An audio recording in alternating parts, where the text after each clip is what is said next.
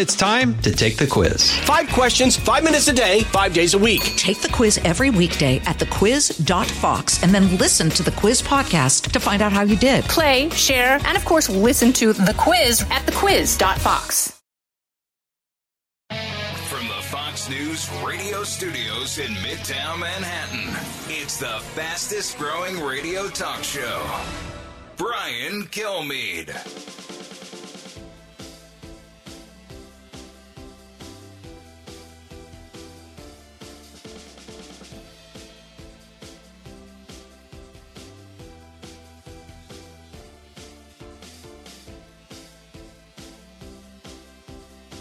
Hi, everyone. Welcome to the latest moments of the Brian Kilmeade Show, 1-866-408-7669. If you're smart enough to be watching on Fox Nation, you see Mike Rowe here. He's set to host his show. I always mess up all his plugs. I want to make it perfect now. Please back off and give me some room. 8 o'clock on Mondays, we're going to watch his show. How America Works. And that is just one of the many things Mike does. He's going to be here for a complete hour, unless he storms out again, because when one of these big stars get booked for a whole hour, you say one thing wrong and they just storm out. You say, it doesn't matter what I say, it's going to turn into some weird headline, and then I'm going to get hell for it. And thank you in advance.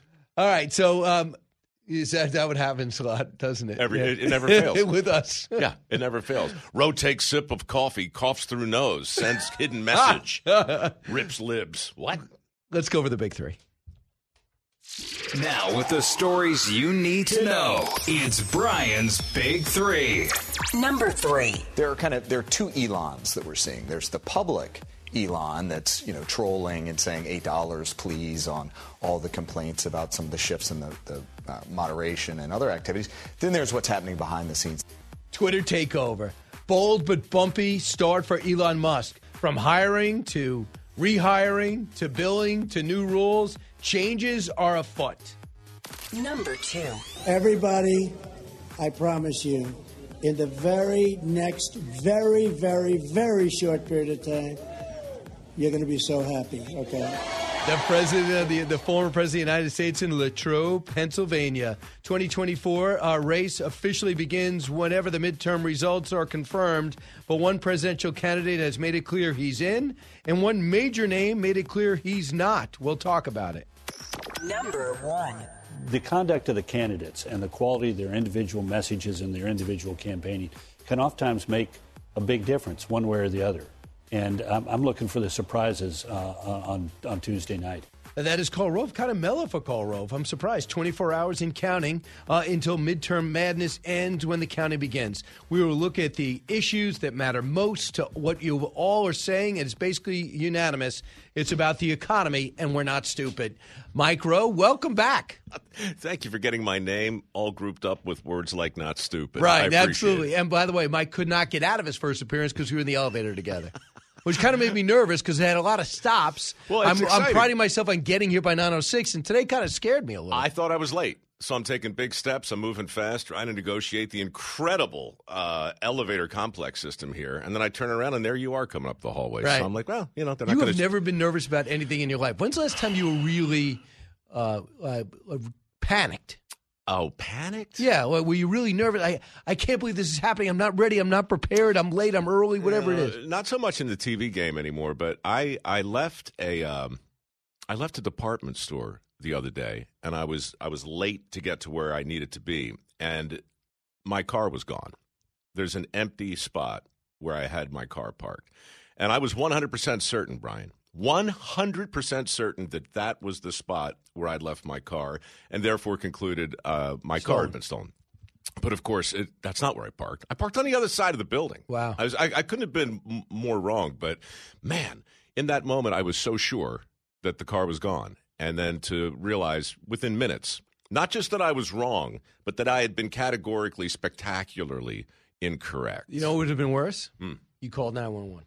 No, and then you say my car is stolen, and the cops come and see because the cops know me, right? I mean, it's Dirty Jobs, How America Works. It's very, very, very cop friendly shows, and yeah, for a cop to see me in a panic situation, it's just unacceptable. You know, it would have gone to the heart of the brand, Brian. It would have degraded it. I can't have it. So were you angry? No, I was humbled. Yeah. Actually. And you know what? I don't know what you want to talk about for the next hour, but that feeling of being certain and then have it come right on the heels, right juxtaposed to the realization that you're wrong. That's so humiliating, and it's going to happen tomorrow for a lot of people. And it's been happening, in this whole news cycle in so many ways. People are so long on certainty in so many areas, and then they're confronted with the undeniable truth of their incorrectedness. and you see just it's cognitive dissonance from sea to shining sea. That's what's going on right now. And the one thing I did, we've all forgotten where we parked. I like it. Yeah, I mean that could be one of your Facebook. That could be. Don't you have a new series about that? How everything's connected? Yeah, it's called 6 Degrees. That's still out there. Right. I mean, you just did it. Yeah. So I can't help it. And I interrupted the end of your story. Why you continue to say yes when I try to book you when you have this great story, and I ruined the end. Well, that's another thing going on in our country, right? We can't 2 ears, 1 mouth, but we got it all backwards, right? We interrupt everything going on around us to let everybody know with great passion how certain we are about every single thing, and we simply can't be right all of the time. In fact, we're not. We're wrong most of the time. We can't remember where we parked. Okay. I can't stop saying it. I really Forrest Gump my way into the metaphor for our times. You're welcome, everybody. Right. I mean, this is a workout room for you. This is the Monday nights for comics when they come out with their loose leaf they just sit there and they put it on their stool and they work this out. Okay, I'm going to break that off. So we'll see how this goes. I'm not going to take this on Fox and Friends until I workshop it here. Yeah. Right? No, more primetime Tucker. Oh, Tucker, right. I'm going to work it out here, then I'm going to hit Tucker. So he actually lets people finish, Tucker. Yeah, when you go on, he lets you go. He does. But yeah, he'll just say, okay, you're done. And he'll say goodbye. But you know what? What's brilliant about that sometimes is that you give people enough rope. Sometimes they build a bridge. Sometimes they hang themselves. To just sit there and listen as somebody talks themselves right into something utterly inexplicable. That's fun to watch. Right. How about this? You have that, and we have something else. Sometimes if you give people enough time, they actually tell the truth. So we have lost for the last 2 years. We have heard that when the price of gas went up, we heard that when you're running for president, I'm for fracking, even though your background says you weren't. When the price of gas goes up, it's not my fault. It's Vladimir Putin's fault. It's Saudi Arabia. They cut back production. I'm mad at the oil and gas companies. I'm mad at the gas station owner. I'm mad at the guy that delivers the gas and the women that might do it too. And then there's this, President Biden, who in Westchester, Sunday night, had a heckler. And the heckler was a pro-green energy, probably nose ring wearing, purple hair adoring person yelled this out. And listen to Joe Biden's response. Cut 1. No more drilling. There is no more drilling. I haven't formed any new drilling. So he told everyone production is up. It's just that the oil companies are being greedy. And now he just says there's no more drilling in this country. Look, I think we've talked about it before, but it's not here though. Well, it's the emperor's new clothes, right? It's the emperor's new clothes, and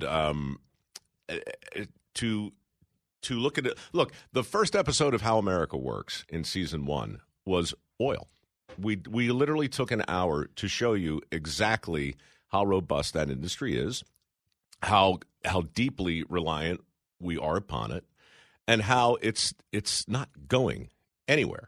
It all of this stuff, Brian. But we could suppress it and go through pain for 10 years until someone gets in office and says, what are we doing here? Look, I just think every so often, and again, I don't even think this is political, but every so often you need that kid in the crowd to point to the emperor and say, wait, that he's not wearing any clothes at all. And I'm not suggesting Joe Biden is the emperor in this metaphor. I'm just saying that whatever the story is, look, that's what Let's Go Brandon was all about. When that happened, most innovative heckle in the history of man. And I don't think it happened only because people had strong political feelings. I think it happened because the woman who was reporting on the thing said, "Oh, you can hear the crowd chanting, 'Let's go Brandon.'" And the crowd and the people at home could hear with their own ears. And she was interviewing a guy named Brandon. Correct. And they could see with their own eyes that's not what was happening. So, in my mind, ever since then, there's been this growing sense of, wait, what do you mean that was a successful withdrawal from Afghanistan? I'm watching people fall from the sky. Wait, what do you mean the border's secure? I can see with my own eyes 10,000 people coming across it. Wait, what do you mean crime is down? I'm watching people get shoved in front of the subway. Wait, what do you mean you parked there? Are you sure? Yeah, I'm positive. But here's your car on the other side. You sure? Right? Well, so it's all that. The problem is why your analogy doesn't work, and I wish it did, is you sincerely thought the car was parked there. Yep. I know that they're duping us. Okay, well, see, and that's the problem. Right. Well, look. And you were certain. If you said, I thought, we were out of oil, so I said stop drilling because I had a geologist that told me. But you know that you're doing this on purpose. I'm not saying you're wrong. I'm saying that this is one place where the line is. Now, if I learned that somebody took my car as a joke and moved it, and I just haven't figured it out yet, that's what you're saying. Yeah. Somebody moved my car. Somebody moved my cheese. In my case, I just screwed up. I just forgot. But, we can give as much benefit of whatever doubt as we want. So let me tell you what caused, on a Saturday, his press secretary to scramble to do some damage control. Cut to. Cost them too much money. They can't count. No one's building new coal plants because they can't rely on it, even if they have all the coal guaranteed for the rest of the existence of the plant. So it's going to become a wind generation. And all they're doing is going to save them a hell of a lot of money, and they're using the same transmission line they transmitted the coal-fired electric on.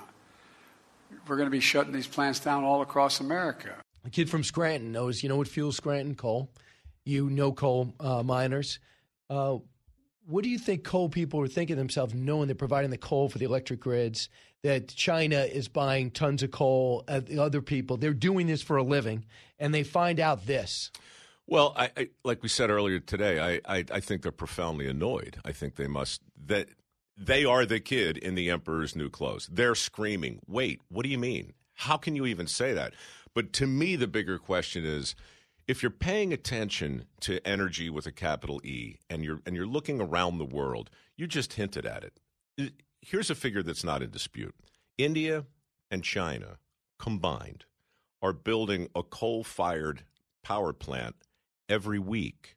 And the plan is to do that every week for the next 30 years. So I could be wrong, but that's an easy Google, and it's confirmed all over the place. So, how can you talk about – never mind that. What about the other 3 billion people who rely primarily on wood and crap? Wood and dung is being burned and doing – just so much more impactful on the atmosphere we all share. Those people have to get to coal, oil, and gas. So a fellow Democrat, Joe Manchin, comes out and says this: President Biden's comments are not only outrageous and divorced from reality, they ignore the severe economic pain the American people are feeling because of rising energy. Comments like these are the reason the American people are losing trust in President Biden and instead believe he does not understand the need to have an all-in energy policy that would keep our nation totally energy independent and secure it for the future. And he goes on. So a fellow Democrat said basically what you just said directly, knowing that an election was 2 days away. That's how outrageous it is, because he's in West Virginia. You know what they're doing in West Virginia. So when we come back, more from Mike Rowe, we're going to lighten it up and talk about something that happened in 60 Minutes that probably affects all of your family. Don't move. Politics, current events, and news that affects you. Brian's got a lot more to say. Stay with Brian Kilmeade. Kudlow on Fox Business is now on the go for podcast fans. Get key interviews with the biggest business newsmakers of the day. The Kudlow podcast will be available on the go after the show every weekday at foxbusinesspodcasts.com or wherever you download your favorite podcasts.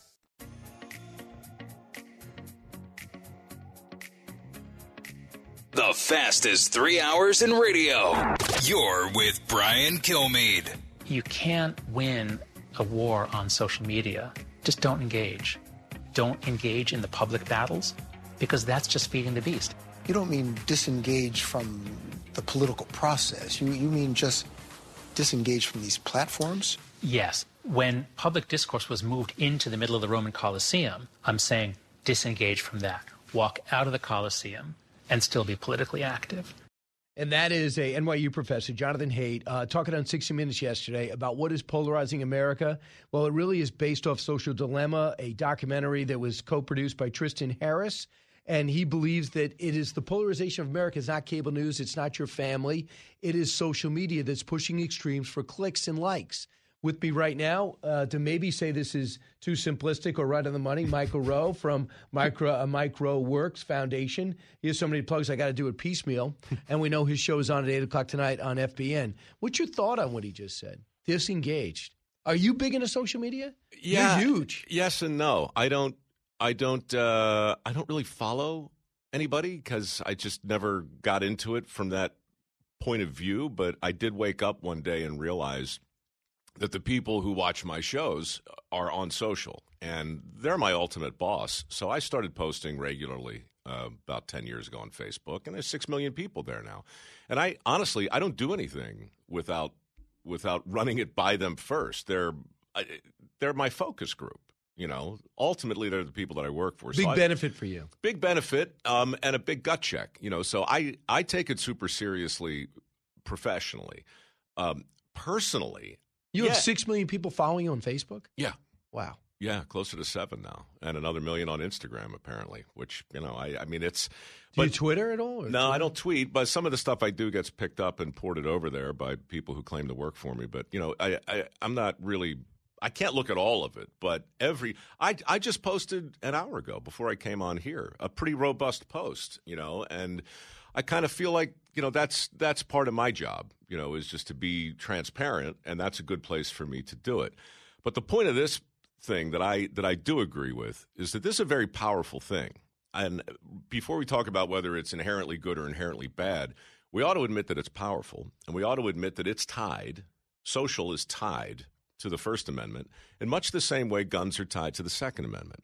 And that thing's sitting right there. The same thing I got in my pocket, It's not just a phone anymore. It's a network. Like if I go live on Facebook right now, I can stream this conversation to 6 million people right now.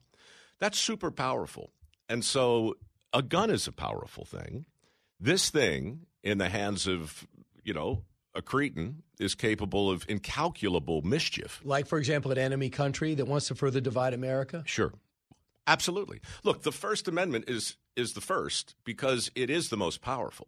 It's also potentially the most dangerous. Speech is a thing, right? I mean, that you can cause more mischief with your smartphone, an internet hookup, and a robust social platform than you can with an AR-15.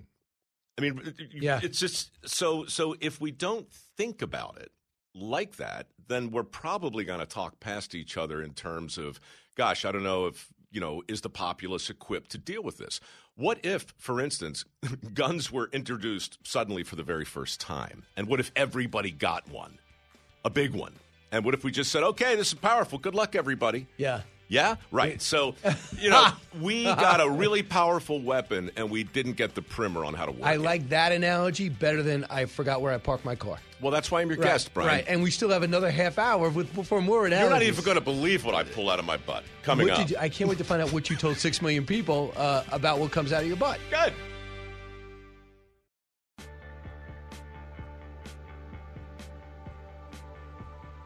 The talk show that's getting you talking. You're with Brian Kilmeade. Tristan Harris says real change may have to be forced in court. I think we have to do with social media what happened with Big Tobacco. What stopped Big Tobacco was that the attorneys general in different states That's right. actually went after them. The attorneys general in Big Tobacco had an enormous role to play in litigating that there was harms to people and their families. Is that what it's going to take with I think that's what's going to take social with media social companies? Media. Yes. And we're seeing attorneys general move already one step in that direction. Attorneys general in at least 8 states are coordinating a nationwide investigation of social media platforms. We now know that there's all these harms in social media products designed for engagement. We've done it before. We did it with seatbelts. We've done it with big tobacco. We've taken lead out of gasoline. We have made these changes once we recognize that certain products were toxic for us. We can do it again. Should we? And that's the question. Tristan Harris, co-producer of The Social Dilemma. It affects everybody, your kids, yourself. If you choose not to be on Facebook, that's a choice that matters. If you see your kids are living online, and it's probably not Facebook, it's probably TikTok right now, or Snapchat or Instagram. Mike Rowe is a major player on Facebook, 6 million. You said closer to 7 million now, and on Instagram. So, Mike, your thoughts about regulation to that degree, and I think you're hearing this for the first time, so what are your thoughts? I mean, personally, I think part of me would be kind of relieved because it is a barking dog in a sense. I mean, if you're going to treat it seriously, if you're going to I can't ignore 6 million people, so I don't. But again, we're talking about a couple different things. Let's go back to your first question. Like the last time I felt panicked, right? What if you framed this whole conversation in terms of how do you feel when you forget where you put your car versus when you realize you've lost your phone? What goes through your mind when you realize, holy crap, I'm not connected anymore. I'm not connected to social. I'm not connected to my contacts. I can't make a phone call. Say you're traveling. There are a lot of people listening right now who know exactly what that feels like. They got off the plane and they don't have their phone. They left the house and they don't have their phone. Well, my problem is this. Yeah, you get all your credit cards. But still, they got everything about me that somebody else has it. That feeling that races through your guts and makes you almost nauseous when you realize you've lost your phone and you can't get it back right away, just throw more gasoline on that if you're a kid. Throw even more on it if you're coming out of a lockdown and your only source of connectivity relies upon this thing that we're talking about right now. When you are suddenly cut off from that, I would argue that feeling is not so different, to take the metaphor a step further, than when you go cold turkey on tobacco. When you could just fill in the blank with a lot of different things, but one way you can always tell if you got a little over your skis is how nauseous you feel when your cheese gets moved. And you lose your phone, you lose your connection. We're grown-ups, sort of. And I know how it feels when that happens to me. What if you're 17, 18 years old? What if your entire life has been spent, in part, being plugged in to this Borg, to have access, all of your friends, all of your snapping and your chatting and your thumbs up and your swiping, and all of it comes down to your facility on that screen. We're too old to understand this, dude. But when you look at a kid and their fingers are flying over that screen, it's like something out of Star Trek, and now it's gone. You might as well pull their liver out. So have you I know it's tough for you. It's against your own interests. You feel relieved, but are you for it? Are you for where he's recommending we go? And that is treat it like unleaded gas, leaded gas, and make it unleaded. Treat it like seatbelts. Get used to it. The only time I needed a seatbelt was my driver's test. Yeah. And I had to go rent a car because my seatbelts in my car didn't work. So I had to go rent a car and after that, we have a totally view on a seatbelt. If I told my son that, he's like, "Are you crazy? Why would you get in a car without a seatbelt?" Well, right. You can absolutely change behavior, and I think we should. But so it is mandatory that cars have seatbelts. Totally on board with that. Is it mandatory that you wear one? And if so, what if you don't? Obviously, that's already been litigated. You are now on the wrong side of the law if you're operating without a seatbelt. So we did get there. Do I like it? Actually, no, I don't like it. But I can't think of the last time I didn't wear a seatbelt. So it's coming out of the pandemic, it's the same kind of thought process. We want people to do what's good for them. We have to set the table fairly. We have to give them the option. Of course you don't have to smoke. Of course you should wear your seatbelt. you know what? Maybe you shouldn't eat 2 bags of potato chips and drink a liter of Diet Coke either. There's a long list of things. And by the way, Bloomberg jumped in on that, and he said, stop with the big Cokes. Right. So, look, I mean, I personally do think there is the genie's out of the bottle with social, and we're going to have to do something to walk it back. I'm going to come back to social, but I will say on the pandemic, on that same thought about telling you what to do, I have so much resentment, especially now knowing especially how wrong everybody was. Oh, my God. When they told us, don't go out, don't make your kids play sports with a mask. Go wipe everything down. Take all your clothes off before you walk in your house. What did you think? Don't you go to work? What did you think the other day when you heard about amnesty for all of that? From the Atlantic magazine writer. Yeah, you're right. I was outraged. I was too. Yeah, and she was on Face the Nation this weekend. But I wasn't politically outraged. I was just outraged because how in the world are you ever going to learn anything if we can't look back and say, here's what we got wrong? And if we can't in the same breath say, and remember how certain you felt? Remember how sure you were about the 6 feet thing, about the mask thing, about the booster thing? Remember how certain you were, Mike, when you knew you parked where you weren't? Same feeling. Right. Right? It's the same feeling. Although there's people in charge that were experts that do this for a living, that even though you don't know exactly how the pandemic was going to happen, they knew a pandemic would happen. And almost everything they said, Anthony Fauci, from pandemic's not going to be a factor here. Don't wear a mask. It's going to give you a false sense of security. A vaccine, if you take the vaccine, you will not pass the virus or get the virus. Right. And all of that was flat out wrong. And they never admitted it. They just moved on without acknowledging it. And I still see people walking around with a mask outside. Sure. And unless they tested positive, you are totally being duped. Right. And look, to be clear, I'll give them every benefit of the doubt. I'm going to assume they're running a low-grade fever. I'm going to assume they have a cold and they don't want to give it to me. But it's the same feeling if you looked over at a stoplight and saw somebody not just wearing a seatbelt, but 2 seatbelts, wrapped in bubble pack, yes, with a helmet on, okay, and their entire car had been wrapped in rubber.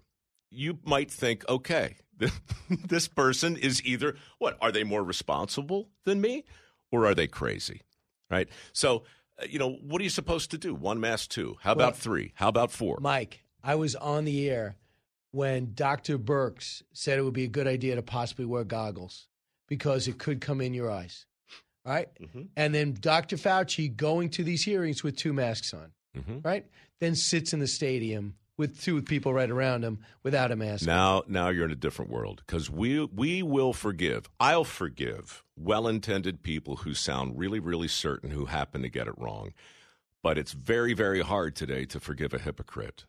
And if that destroyed so many lives. Yes, that's where the line gets drawn. If you didn't practice what you preached, don't talk to me about amnesty. And I'm saying your governor, like Kemp, and DeSantis told the people, here are the facts, live your life the way you want it. And I think they're going to be rewarded. Which brings us back to this.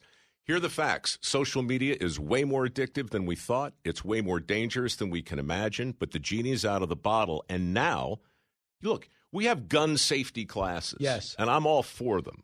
Why don't we have some kind of primer why would you hand a kid a device that gives her or him unlimited access to all the porn your mind can imagine? Why would you do that? And Mike, the other thing is one of the answers is the ink's not dry yet on social media. It's so new. Yeah. It's so new.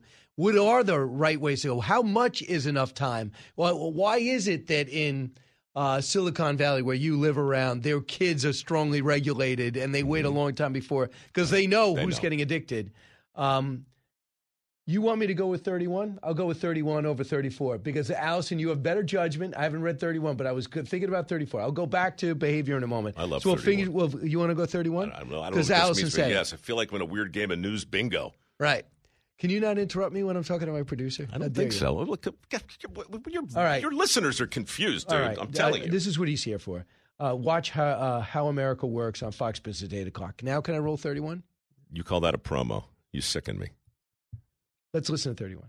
In their version of TikTok, if you're under 14 years old, they show you science experiments you can do at home, museum exhibits, patriotism videos, and educational videos. And they also limit it to only 40 minutes per day. Now, they don't ship that version of TikTok to the rest of the world. So it's almost like they recognize that technology is influencing kids' development, and they make their domestic version a spinach version of TikTok, while they ship the opium version to the rest of the world. The version served to the West has kids hooked for hours at a time.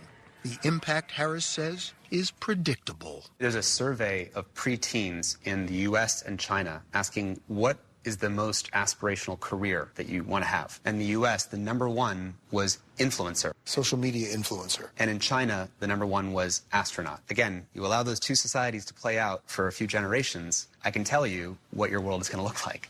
It was 60 Minutes last night, a whole thing on social media. Tristan Harris saying in China, the inventors, ByteDance, are the ones that came up with this. TikTok here is the number one app, I believe. And around the country, same thing, around the world. But in China, it's stuff that's good for you. Information that you can grow from. Yeah. All right. Since you sort of teased this in a weird way an hour ago, I'm just going to give you a confession. I'm not on TikTok, but I'm on Facebook, and Facebook has a thing called Reels, right? And I walked into the restroom, my personal bathroom at home. All right, I don't want to give you too much detail, but I walked in there, and I settled in, and I had my phone with me. Like, what else do you need to know? And I'm checking stuff, and there I am on Reels. You're on. I'm on, not Mimi, but I'm just scrolling through, right? I'm looking at 15, 20-second videos. And this is a first for me. Like, I knew it was there, but I went down the rabbit hole. And I'm sitting there looking at Reels on Facebook in my bathroom. I sat there so long, when I stood up, I fell down. Like the blood. You had, no I fear. spent 20 minutes on the can. Look, now I'm a grown man. I'm busy, man. I'm busy. I got 3 shows. I got a podcast. I got a book to write. And I sat there like an idiot in the bathroom, which I know is bad for me on every level, looking at this thing like a caged monkey. And think about a 12-year-old or a 14-year-old or an 8-year-old or a 16-year-old. If it can derail me, right, exactly. So, look, there is maybe it's dopamine, maybe it's whatever it is. That's beyond my pay grade, but it is real. FCC, by the way, FCC, one of the FCC officials came out and said we should ban TikTok flat out. Trump brought it up, ban it. Then we kind of forgot about it, and then people are using it like Barack Obama sitting Indian style on the ground talking to an influencer under a table. Mm-hmm. You saw that. And you just see Joe Biden doing something ridiculous with a transgender teenager who's a big influencer on TikTok. He didn't know what he was saying, but he believed everyone should get transitioned. That's what Joe Biden was agreeing to everything. So I'm just saying, so they're using it now to get to young people. Yeah. And I just think we have to do this. But in the bigger picture, why were we lured into that? And who's going to be the next one to come into that? Yeah. And the thing is, I've gone into a rabbit hole on YouTube, but it's all positive. I go from one documentary to the next, and I go, yeah, you got me, and I'm guilty, and I'm happier I did it. But I'm one in a positive way, right. Not like you who did something that you feel you shouldn't have. Yeah, it's junk food. Look, I mean, you can sit down and you can get up from eating a lot. You can eat too much healthy food and feel like, why in the world would I do that? Or you can eat too much garbage, and it's worse.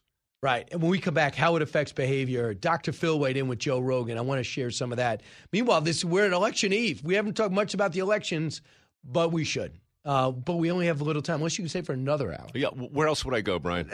What else would I do? Watch How America Works Good. On Fox Business at 8 o'clock. Good. And then he's the host of the podcast, The Way I Heard It. Right. And you can find all this out on at Mike Rowe my God. Works. At what? What is with the at? Just go to microworks.org, for God's sakes. Educating, entertaining, enlightening. You're with Brian Kilmeade.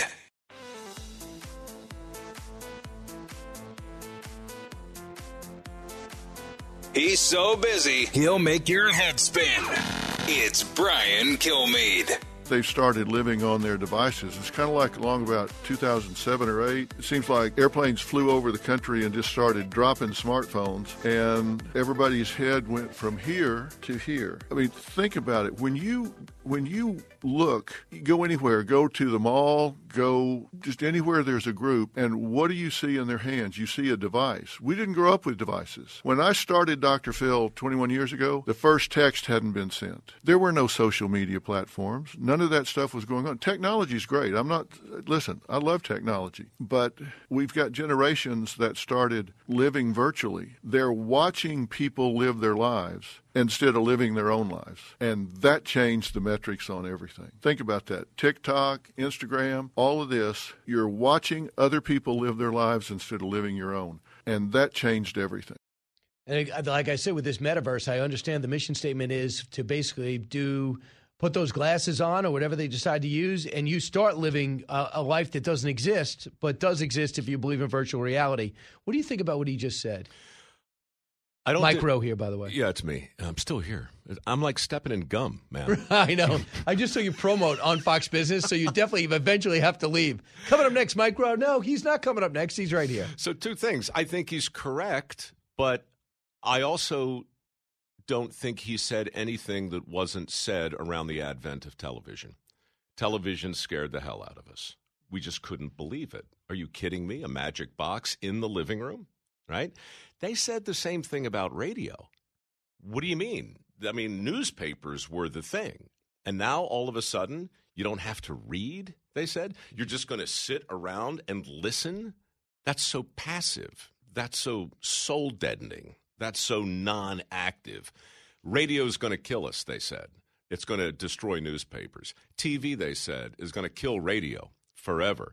Movies, they said, was going to kill TV. DVDs, they said, was going to. It's called the displacement theory. And in broadcasting, it's been around forever. And it's not wrong. It's just not entirely right. All those media get changed by what comes next. Right. So social media is media. It's just social. And so that's a new thing. So I think Dr. Phil is right. And I share his concerns. But I'm also mindful of the fact that, I mean, he says these things were like they were dropped out of planes. What about the planes themselves? Imagine being down there in South America in a tribe and looking up and you see a plane. That's the end, right? We need time to adjust to technology that's truly transformational. What do we do in the meantime? Stay close to your friends. Meet Sing people. a song. Make Go eye out. contact. Shake hands. Remember where you park, for God's sake. Absolutely. It's a full circle. It's like a Seinfeld episode. Watch How America Works, 9 o'clock at 8 o'clock on Fox Business. Unbelievable. From high atop Fox News headquarters in New York City, always seeking solutions, never sowing division.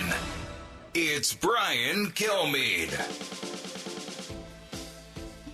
Brian Kilmeade here. Thanks so much for listening to the Brian Kilmeade Show. I hope you had a fantastic weekend. We're heard around the country, around the world, but I come to you from 48 and 6 in Midtown Manhattan. So we have a big hour coming your way. Michael Goodwin standing by for the New York Post. New York Post did something fascinating. I never saw it before. The Jets upset the Buffalo Bills, are odds-on favorite to win the AFC and get to the Super Bowl. And the Jets beat them 2017. They say if the Jets can come back, have a 13-play drive, and score a winning score, then hold off the Buffalo Bills, why can't Zeldin beat Hochul? Okay. Will Hurd at the bottom of the hour. So let's get to the big three. Now, with the stories you need to know, it's Brian's Big Three. Sponsored by Crunch Fitness. Interested in owning your own business in a growing $30 billion industry? Check out Crunch Fitness at crunch.com. Number 3. There are 2 Elons that we're seeing. There's the public Elon that's, trolling and saying $8 please on all the complaints about some of the shifts in the moderation and other activities. Then there's what's happening behind the scenes. That is a cyber expert called Christopher Krebs talking about the Twitter takeover. It's been bold, but it's also been bumpy for Elon Musk. From hiring to billing to new rules, changes afoot. I'm still all in, though. Number 2. Everybody, I promise you, in the very next very, very, very short period of time, you're going to be so happy, okay? You're going to be so happy. 2024 race officially begins whenever the midterm results are confirmed. But one candidate has made it clear he is in, and a major name makes it clear he is not. And it's not Ron DeSantis. Number 1.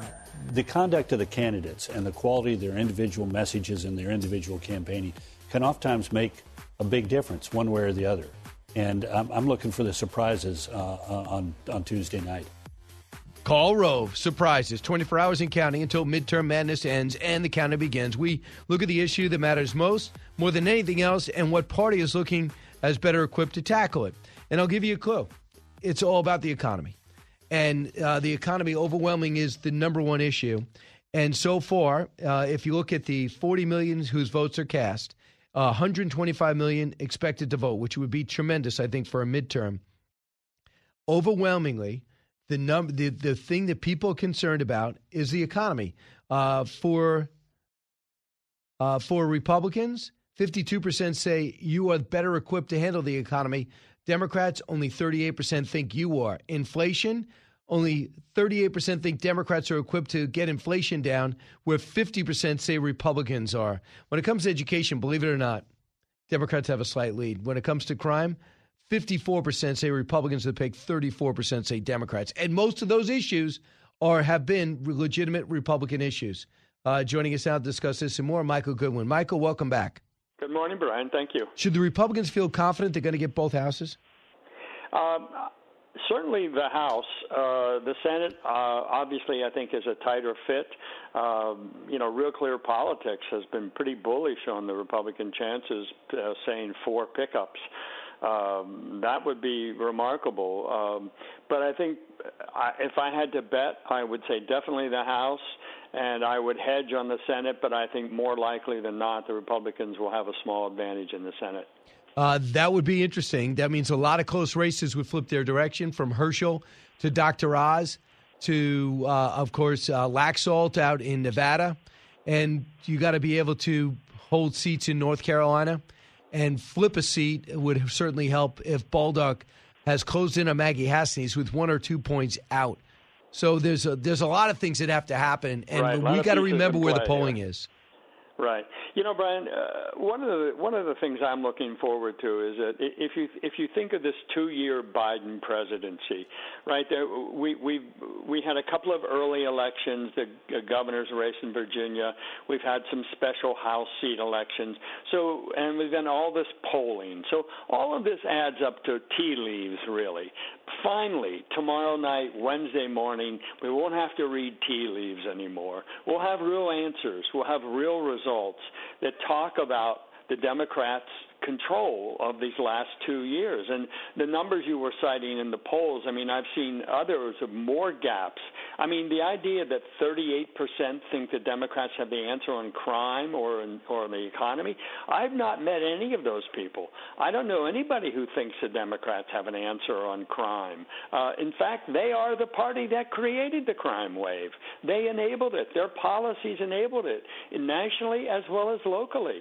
So it just boggles the mind that there's even a close call on some of these issues, because the Democrats have had all the power. You look at New York, you look at Washington, you look at all the blue states. The Republicans have no say in some of these big issues that are troubling the country. And so if this is not a referendum on Democratic control and Democratic policies and Joe Biden's leadership, I don't know what would be. Yeah, so to the unbelievable, if you want to know how little people think of the president, they have him in Maryland today to go help out Maryland Governor Wes Moore as a contender.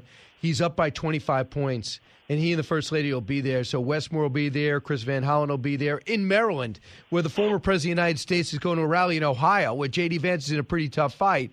And also over the weekend he was in Pennsylvania. The only time that Joe Biden went to Pennsylvania was when Barack Obama was there ahead of time. But I want you to hear he was there too. But fast forward to New York, if there's going to be upset, and Governor Pataki's indicating that the ground feels a lot like his when he won, and he says that Lee Zeldin has done a much better job securing Western New York. He was kind of ignoring, and now he's back into the city. So now crime is a major issue. We saw Hochul punt on it during the debate. Bill Clinton thinks he's helping with these remarks. Cut 11. Lee Zeldin he makes it sound like Kathy Hochul gets up every morning, goes to the nearest subway stop, and hands out billy clubs and baseball bats to everybody who gets on the subway, doesn't he? It looks like he's auditioning to replace Dwayne Johnson in all those movies. I mean, to me, this is some of the most... I sat there and my jaw was on the ground. He thinks he's helping? Does he think he's helping?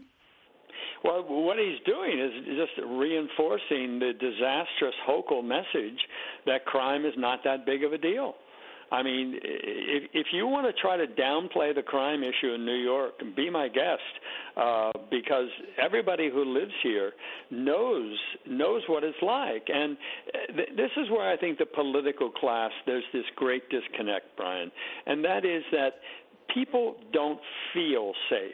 And the politicians, they feel safe because they have armed guards with them, or they don't have to ride public transportation, or they're not personally feeling this, and that's where they make the mistake. I mean, this is what Bill Clinton used to be good at. I feel your pain. Now he doesn't feel New Yorkers' Now he pain. mocks it.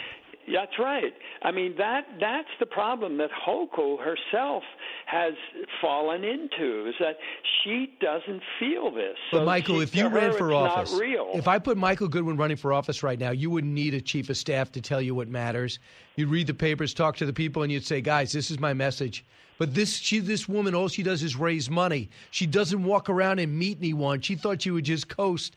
And by the way, it's scary to think what she'll do next if this is how she acts if she's trying to get reelected or elected for the first time. Get this. ABC did a poll. Only 18% say they're better off now than they were 2 years ago. 18%. 28% approval does Joe Biden have among independents. He's got overall 41% approval. I can't believe that. You talk about missteps. Listen to this misstep. Here's John Fetterman talking this weekend. Obviously, he's had a stroke. But if he has 5-minute rallies, now he's got surrogates. I don't even think he's showering. He looks like an absolute mess. Cut 15. We're going to need every one of you to vote and tell your friends and your families to make sure you're willing to make sure you turn out every vote. I run on Roe v. Wade. Celebrates the demise of Roe v. Wade. Oops. I celebrate the demise of Roe v. Wade. Is he saying that because he knows that he thinks he can run on abortion? Does he know what he's saying?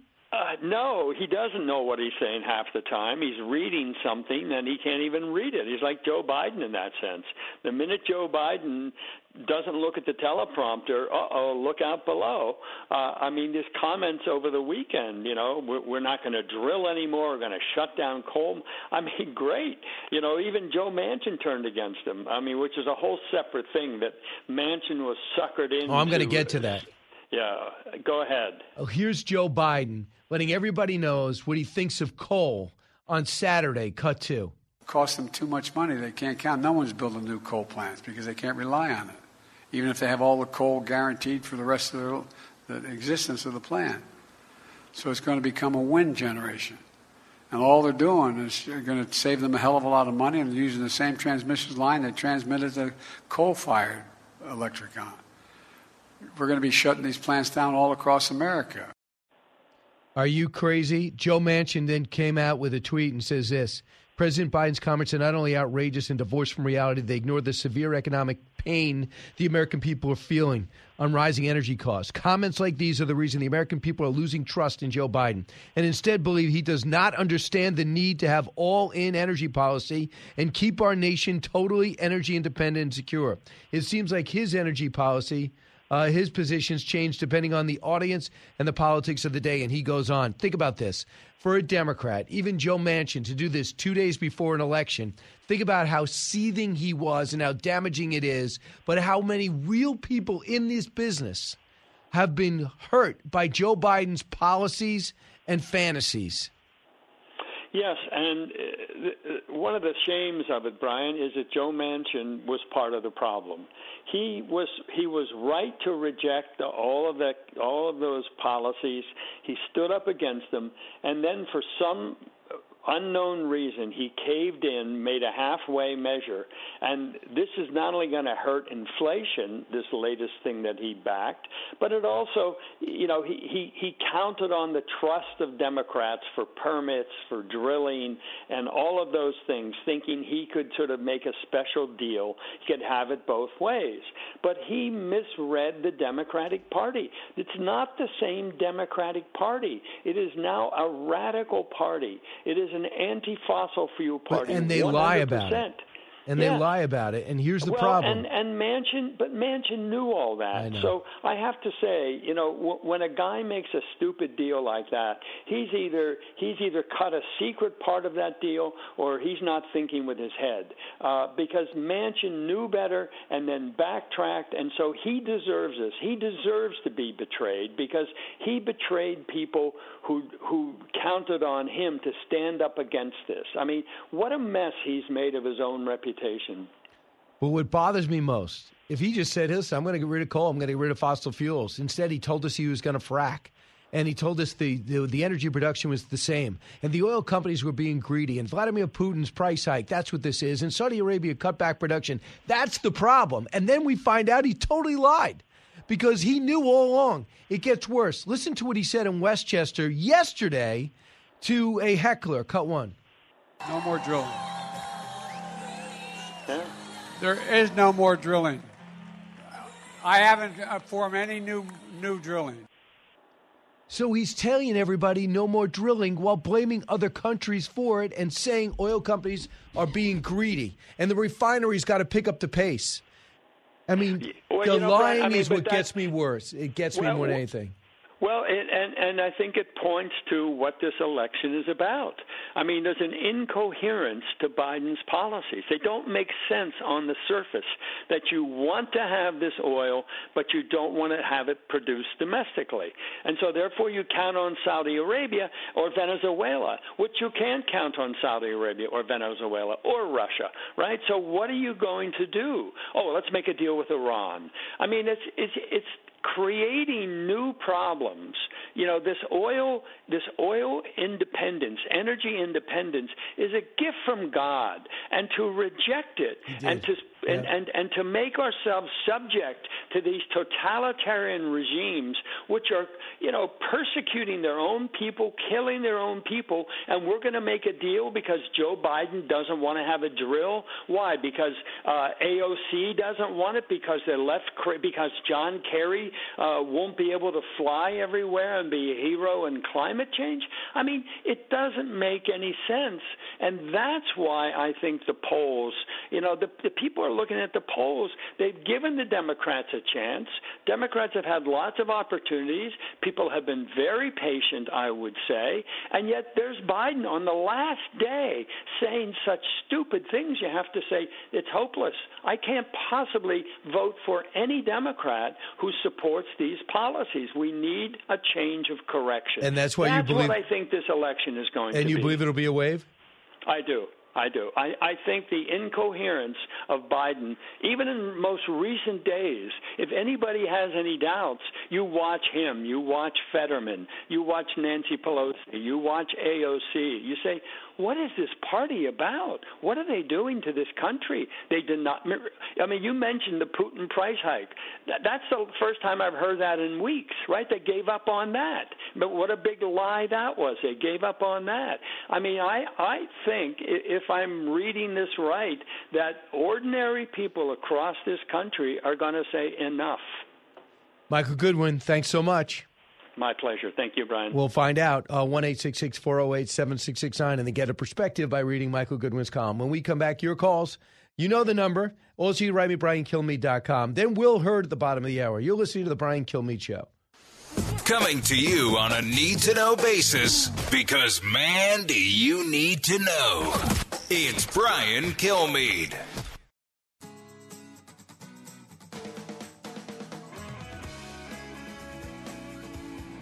Information you want. Truth you demand. This is the Brian Kilmeade Show. A majority of Americans think democracy is under threat. 80% think that if the opposition comes into power, that America as we know it will be under threat. But when you ask them which party is the greater threat, independent voters by about 7 points think it's the Democratic Party, not the Republican Party. So while Joe Biden is talking about how democracy is on the ballot, I don't know that his message is landing the way he thinks it's landing with these voters who are going to decide the election. Sarah Isgur weighing in, the DOJ spokesperson or the former DOJ spokesperson on This Week with George Stephanopoulos. That's just it. Democracy is a big deal, but both sides are blaming each other for the problem. No one forgets 2016. Donald Trump's an illegitimate president, a Russian hoax that was trumped up for 3.5 years, and all these other follow-up investigations, the FBI raid.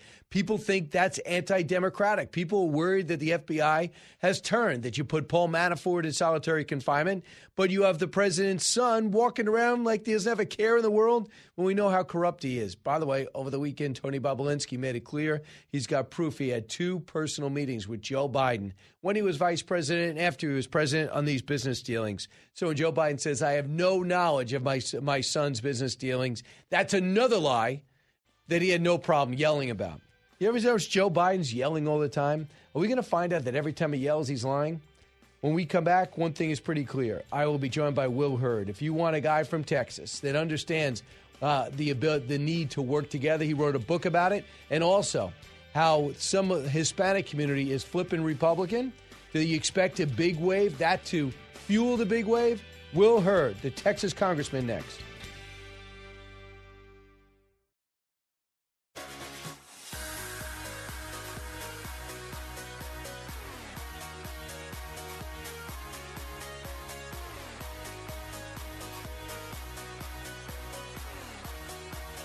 From his mouth to your ears, it's Brian Kilmeade.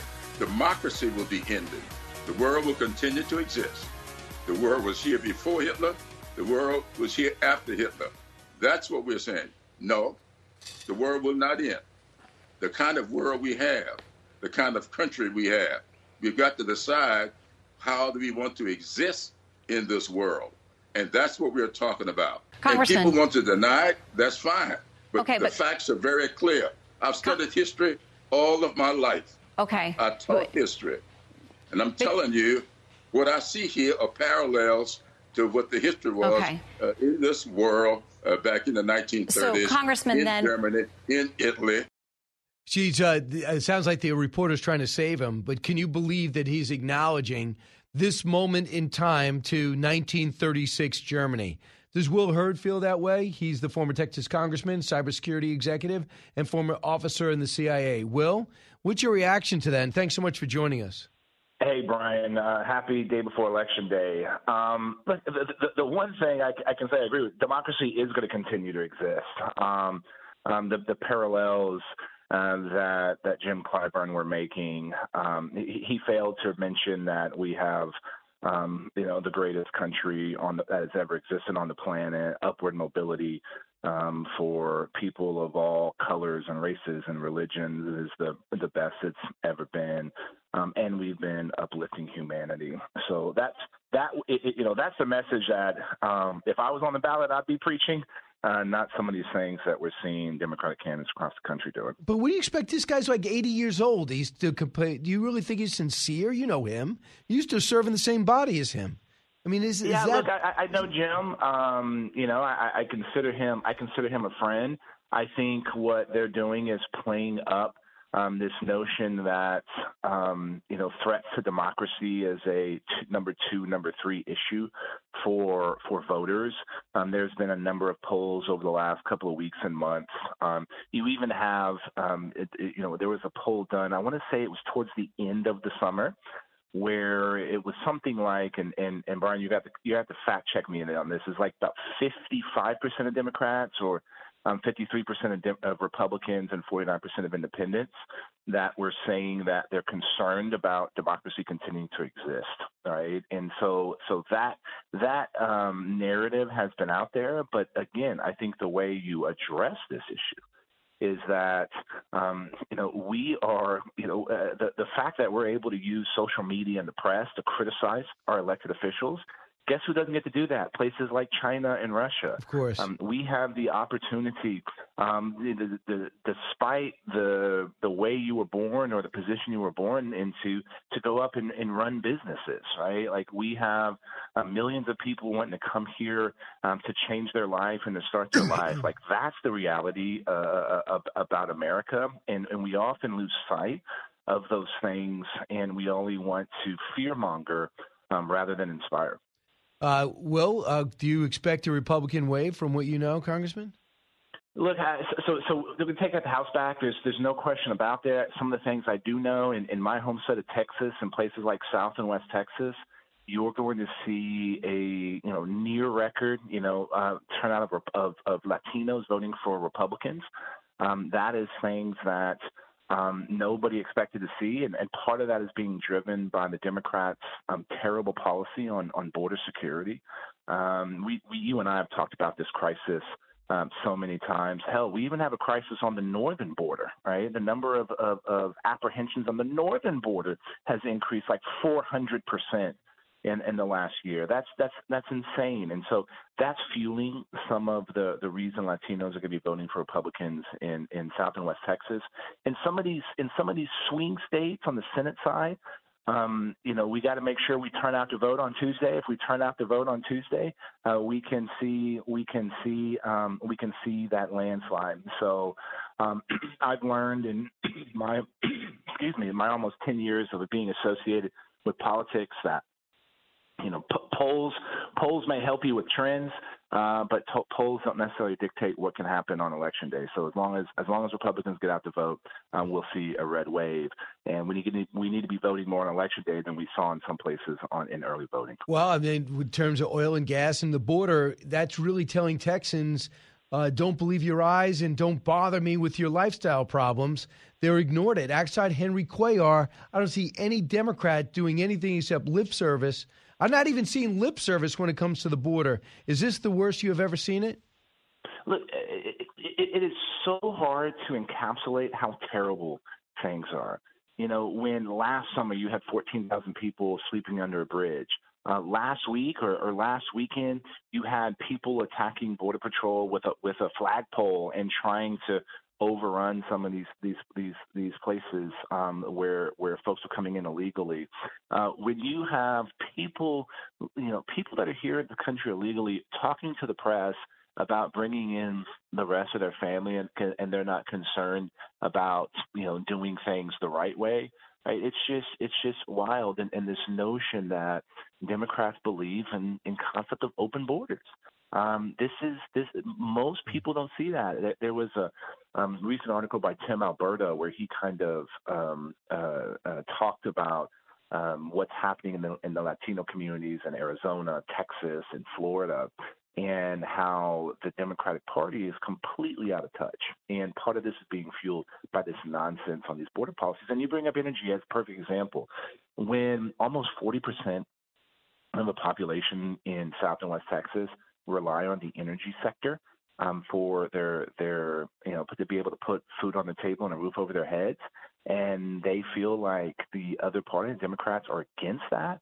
At a time when inflation is sky high and people are worried about a recession, they're not going to vote for the entity that seems to be going after the way they make a living. All right. And so those are two things that could be driving votes here in South and West Texas. Congressman Will Hurd is with us now, former congressman, but I want you to hear some of the interesting way that voters are being lured by the Democratic Party or their officials there, pretty much through insults. Let's listen. I love those signs when I came in. Socialism. Give me a break. What idiots. The American people, they're treated like they're a bunch of dummies.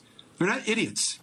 Okay, now granted, there's 330 million people in the country, maybe a good 80 to 90 million aren't very bright. Is that going to help? That's Michael Moore, the second one. Look, of course not. And here's what I don't see happening on the Democratic side. If they're saying all these things, if they actually believe these things are true, and they're getting ready to get their butts kicked, and we're going to take the House back in this election, is there going to be soul searching and being like, man, we really missed the mark, right? Or we really lack the true understanding of where the country actually is. And what's always fascinated me, and you knew my old district, it was 50-50, 50% Democrat, 50% Republican. And so I spent a lot of time in blue areas. And what I always saw is that the Democrats were saying that the party's leaving us. Right? They're taking us for granted. They're not focusing and caring on the issues that we care about. And the fact that their elected leaders' rhetoric is basically straight up agreeing with that and doubling down on that, that's one of the reasons that they're going to lose, especially big time in the House of Representatives. Congressman, this is what I get from a lot of people. They say if the House goes to Republicans and the Senate goes to Republicans, so what? What could they actually do? They don't have the White House. How could they actually get things across like border security? How could they let them to know that fossil fuel, being able to explore fossil fuels and drill in federal land is key, and offshore drilling has to resume? How can you do that from Congress? Well, it starts with, and I hope Kevin McCarthy puts forward an appropriation. This is the funding of the government. And let's start doing it based on 2 years, not just 1 year. And so we can start understanding what a one term, we know that Kevin McCarthy is going to be the speaker for those 2 years, right? So that Congress should be saying, this is where we see we want the government to go. Part of that is instead of funding 87,000 IRS agents, let's get 87,000 more Border Patrol agents or 87,000 more judges to do the immigration laws. And so you can create an appropriation for the government, and guess what? Force President Biden to veto that. So you're able to create a clear actual plan on the tools that we need to do border security. The oversight function of Congress is incredibly important. And so why were some of these decisions being made to treat everybody as an asylum seeker? Why are we doing things, how many people are we actually releasing into the interior of the country that isn't being reflected in some of the metrics that Border Patrol is putting out? These are some of the things that a Congress can do. When you're dealing with inflation, what do you need to do? You need to reduce the government spending, and so we can put forward a budget and an appropriation that reflects that in order to help the American people deal with inflation. And so these are the things that a Republican House and Senate can do, and that's going to show a contrast. And President Biden can work with a Republican Congress, or he can fight against it. And if we're putting something forward that the American people love and President Biden is vetoing that, then there's going to be serious ramifications in 2024. Very interesting. Congressman, prediction? Republicans take the House for sure, and I think people are going to be shocked by turnout of Latinos for Republicans in South and West Texas, in a place like Nevada and Arizona. Wow, 40 million have already cast their vote. They expect 125 million, 35 seats in the Senate up for grabs. The GOP needs 5 seats to flip the House. That's almost certainly going to happen. On average, since Harry Truman was in power, the party in power has lost about 43 seats. We'll see what happens. I don't think this administration has a strong report card to work on, and I don't think they do. I don't think they think so either. Well, Congressman, always great to talk to you. Brian, good. It's always my pleasure as well, and thanks for always following these important issues. Absolutely. Then we talk about getting things done because you're great at that. Congressman Will Hurd, thank you. When we come back, I'll take your calls, 1-866-408-7669. I know you have a lot to say. You probably talked all weekend about it. You may have wait online like me, 45 minutes to vote on a Sunday. I never thought I'd have to wait that long. Brian Kilmeade Show. Learning something new every day on the Brian Kilmeade Show.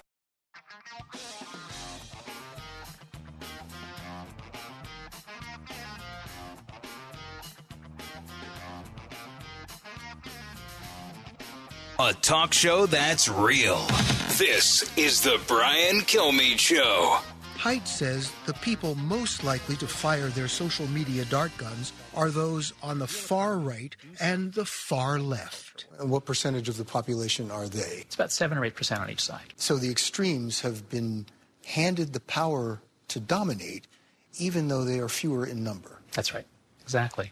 The moderate majority, Haidt says, is either exhausted or intimidated. It's what I call structural stupidity. That is, you have very smart people, highly educated, highly intelligent, but you put them in a situation in which dissent is punished severely, and what happens? They go silent. And when the moderates, or when anyone is afraid to question the dominant view, the organization, the institution gets stupid. Yeah, and that was one of these segments I thought was really valuable in 60 Minutes, and it just talks about social media. There's nobody that's not affected. Even if you choose not to go on, that affects you. And you wonder, and I thought Mike Rowe at an earlier hour said, listen, I'm not too convinced that this wasn't the same conversation they had when television came out. However, the problem to me is that I think the Chinese are playing a valuable role in manipulating the whole process. We saw a little of that with the Russians. They say, let's just fuel and let's support division in this country. They were sending us to rallies that didn't exist, pushed by Russian bots. Let's go to the phones now. Debbie, listen on WABC. Hey, Debbie. Hi, Brian. I guess I just don't understand. Why does Donald Trump hate DeSantis so much? I mean, it just doesn't make sense. You say what you want about the Democrats. Yeah, Debbie, I don't think they hate him. I think he liked him, but he sees him as a threat. He's a rock star Republican right now. And that he just starts, he's going to take it down like he would Jeb Bush, like he did Marco Rubio and everybody else. But you know something, Brian? The Democrats stick together. The Republicans don't. We need to be united right now and, worry about down the road. But he has done a pretty good, Debbie, I know what you mean, but he has done a pretty good job of being united. But I think once the primary season starts, Democrats take apart their own just like everybody else. We just haven't seen a bunch of good Democratic candidates taking each other apart. I remember Al Gore took apart Bill Bradley because Bradley was a threat to him, and he took him apart one day So Trump is doing what Trump does. He called him de-sanctimonious. But then he gave him a compliment and said, you're a wonderful governor. He endorsed you, a wonderful governor from Florida. So we'll see. He wants to run. Do you want Trump to run? No. I think he's too divisive. I just really do think I think he's genius. I think if he's a real patriot, he'll sit in the background and help people to straighten out this country. I don't think he'll win. I think we'll lose the election. Did you vote for him last time? Absolutely. Yeah, interesting. A lot of people have told me that. Thanks, Deb. Paul, WABC in Long Beach. Hey, Paul. Hey, Brian. How you doing? Good. What's on your mind? Brian, listen, I'm a Democrat, and I'm voting Republican. And I think Republicans missed a great opportunity.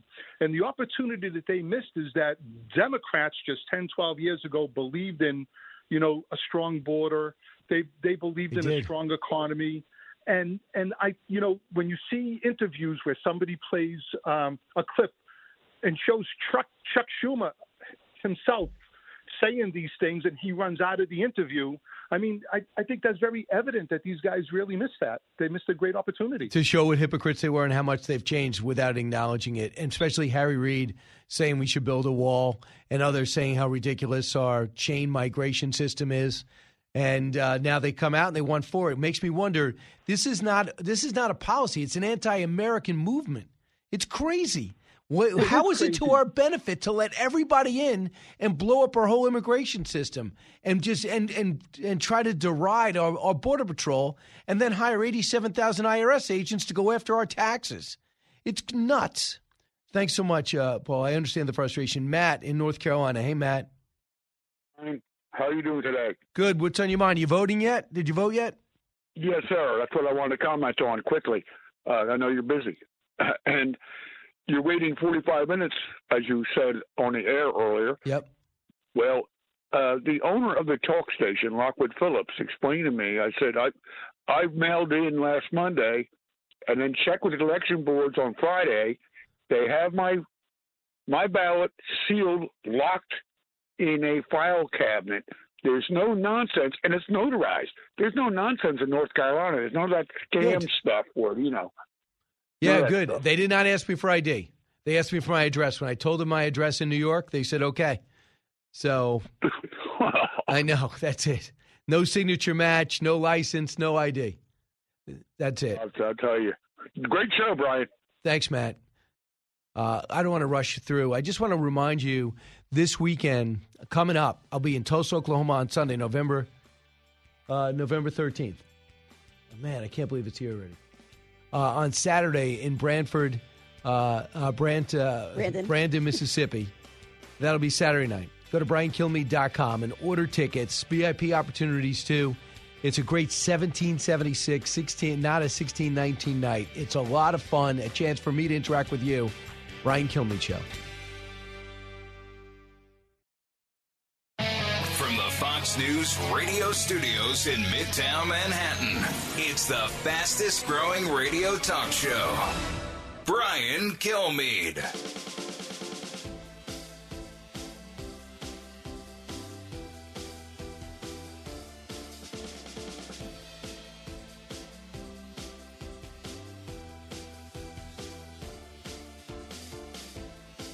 Thanks so much for listening, everybody. It's the Brian Kilmeade Show, 1-866-408-7669. It's going to be a big hour coming your way. We got Chris Sununu, the governor from New Hampshire. A lot of people think it's going to be a presidential candidate. I know one thing, one of the best interviews you can have, who really let you know what he's really thinking when it comes to this election, and Mark Thiessen at the bottom of the hour. So we come to you from 48th and 6th in Midtown Manhattan, and it is one of the most compelling races in the country. I'm talking about the governor's race, but one of the biggest surprises could be brewing in New Hampshire, as Don Bolduc, a guy that's been in Afghanistan 12 separate tours, has just been outworking everyone in the country, but especially Maggie Hassan over the sitting senator in New Hampshire. Will it result in victory? Man, he's within a razor's edge right now. So let's get to the big three. Now, with the stories you need to know, it's Brian's Big Three. Number 3. There are two Elons that we're seeing. There's the public Elon that's, trolling and saying $8, please, on all the complaints about some of the shifts in the moderation and other activities. Then there's what's happening behind the scenes. Elon Musk. It's been a crazy Twitter takeover for him. He's been bold, but it's been a bumpy ride. From hiring to billing to new rules, changes are afoot. Is Twitter still good? I for now, am all in. Number 2. Everybody, I promise you, in the very next very, very, very short period of time, you're going to be so happy, okay? President thinks all Republicans want him to run in 2024. Somebody else says they will not run, and it's a major name. But one of those people has not committed either way, Ron DeSantis. But the president's taken aim at him. Number 1. The conduct of the candidates and the quality of their individual messages and their individual campaigning can oftentimes make a big difference one way or the other. And I'm looking for the surprises on Tuesday night. 24 hours and counting until the midterm madness ends and the counting begins. We look at the issues that matter most and anything else that comes up in terms of what party is tackling the issues that matter most, because a lot of people are breaking from their party. In the Democrats' case, because they're not even admitting what the problem is. Crime is a huge issue. Inflation is an overwhelming problem. The economy and energy is affecting everyone. Even if you can afford it, you notice it. And you don't become successful by just throwing money out the window.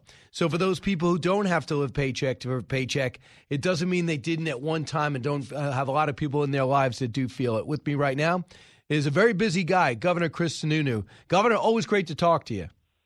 Brian, it is a thrill. We are a day away from the big election, and as you know, in New Hampshire, politics is like our fifth professional sport. As much as we love the New England Patriots, we also love Election Day, so it's going to be pretty exciting either way. You hold your place as the first presidential primary too, right?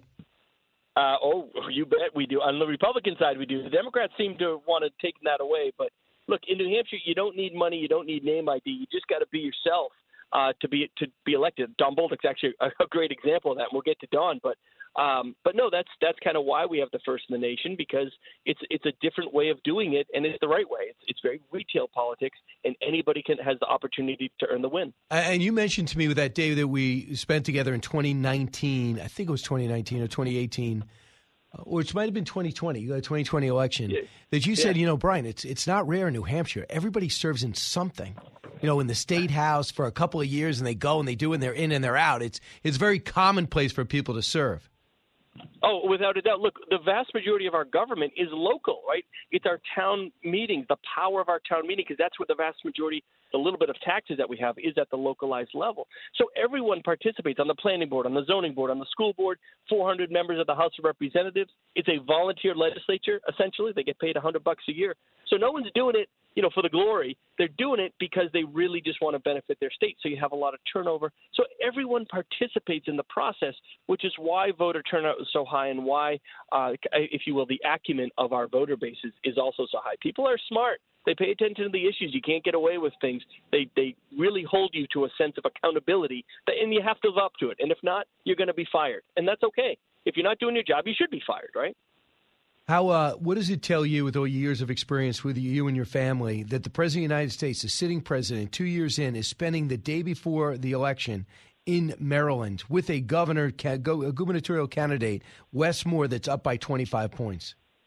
Look, I don't – at first I didn't understand what was going on with Joe Biden in terms of – but now I realize, look, the Democrat elite liberals of Washington, they have no respect for Joe Biden. They're basically using him like some bizarre political tool.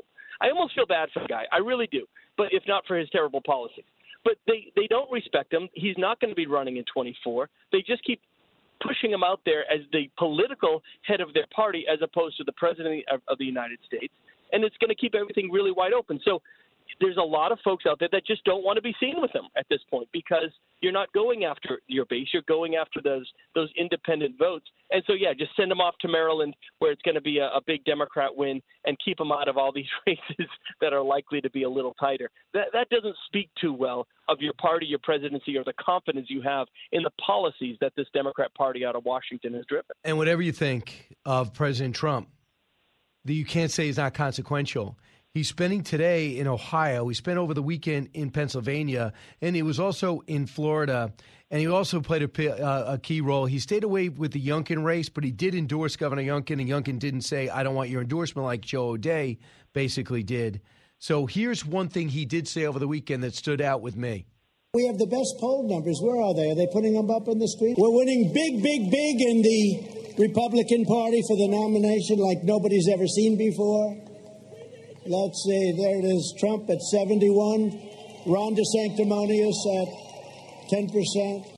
So here we go. So the president says, I'm running in a week. And by the way, Ron DeSantis, probably one of the most successful governors outside President Company. Well, one of, I couched it well. Yeah. One of the most successful governors in the country. And I think Democrats realize it too. So what do you think he's doing there? Look, you don't tout big poll numbers if you're not concerned. I got to tell you, if Trump were to announce that he's running for president, first, no one's going to be surprised by it, right? He's taken that away. The one thing I can tell you about America after this election is done on Tuesday is everyone's going to be thrilled that the election is done, right? People want to spend time in Thanksgiving and Christmas in their families. They want to take a break from politics for a couple months. It's actually the worst possible time to announce that you're running for president. No one's going to care. And so that in itself is bizarre. I think no matter what happens, whether the former president runs or not, you're still going to get a dozen people in this race. He's not keeping anybody out of the race. There's no question about that in my mind. And so it's still going to be a wide open race. There's a lot of time, and a lot of things are going to change between now and next year. So that's kind of it. People say, oh, he might announce it. My thought is, yeah, so, okay. That's not really news to anybody. I think everyone's focusing on closing the deal. By the way, if we don't close the deal tomorrow, then none of this matters, right? So let's focus on what's ahead of us, close the deal. Let's take a breath. Let's let the dust settle a little bit. And then in early 23, we'll all get back to figuring out what's going to happen nationally with the presidential race and other important races around the country. It's not just going to be about the presidential. It's going to be, can we hold the Senate? Can we, build on the wins in the U.S. House of Representatives? And most importantly, do we have the leadership to move us forward instead of constantly looking backwards? And I think that's where Kevin McCarthy and if it is McConnell as the head of the Senate, those individuals have to know we need to be moving forward. It's exactly what the country is demanding of us. So. I mean, there's certain things you do want to investigate. I get it. But the last thing I want is another impeachment. I don't want to spend the whole time. And there's only so much you can do, as you know, Governor. There's only so much you can do when you don't have the White House. But you can use the leverage of nominations. Say, hey, you want X, Y, and Z confirmed? You want these judges out there? I'm going to need a wall built. We paid for it already. It's just rusting in the desert. I'm 87,000 IRS agents. I'm not really too thrilled with that. You better cut that number back, and I'll give you this. I mean, we used to do stuff like this. That's exactly right. You got to get results, and that doesn't mean it's all of us or nothing, because you don't have the White House. You got to give a little to get a lot. You got to line your priorities up, listen to what the Democrats are looking for, give them a little, take a little, give them a little, take a little, cut the deal, show that you can move the ball down the field, right? And if you can't do that, if America says, Republicans, we're giving you leadership in the House and Senate, but you're not able to move the ball down the field, then we're not going to be successful in 24. And that's, again, where McCarthy and McConnell have to move forward. Forget about the 2020 stuff. As you said, we cannot. America doesn't want us to be in an endless game of revenge, So we have that responsibility now, and I feel confident we can live up to it. So this just came across. Don't blame yourself if you didn't know it. Elon Musk just tweeted this out. To independent-minded voters, shared power curbs the worst excesses of both parties. Therefore, I recommend voting for a Republican Congress, given that the presidency is Democratic. That matters. Oh, it's huge. No, that's huge. I always say, it'll be exciting to see, on the, Elon Musk going against Mark Cuban for the presidency in 24. Right. But you have these kind of new voices. Not that he's going to run, of course, but new voices, consequential, influential voices. They don't make the absolute difference, but at the end of the day, they do move the dial, and you got to respect that. And that whether it's having social media platforms or just having a national voice, a more independent looking voice, that's something that people will pay attention to. So I give you a lot of credit. Before the primary, you know that you and Don Bolduc clashed a little bit. You were for a different candidate, and he said, well, you just been bought and sold by China, and you laughed, and he won the nomination, and you said, I'm in. It's okay. I want a Republican. And right now, to the surprise of everyone, because Donald Trump didn't endorse till last Monday, and Mitch McConnell never really he pulled back any money.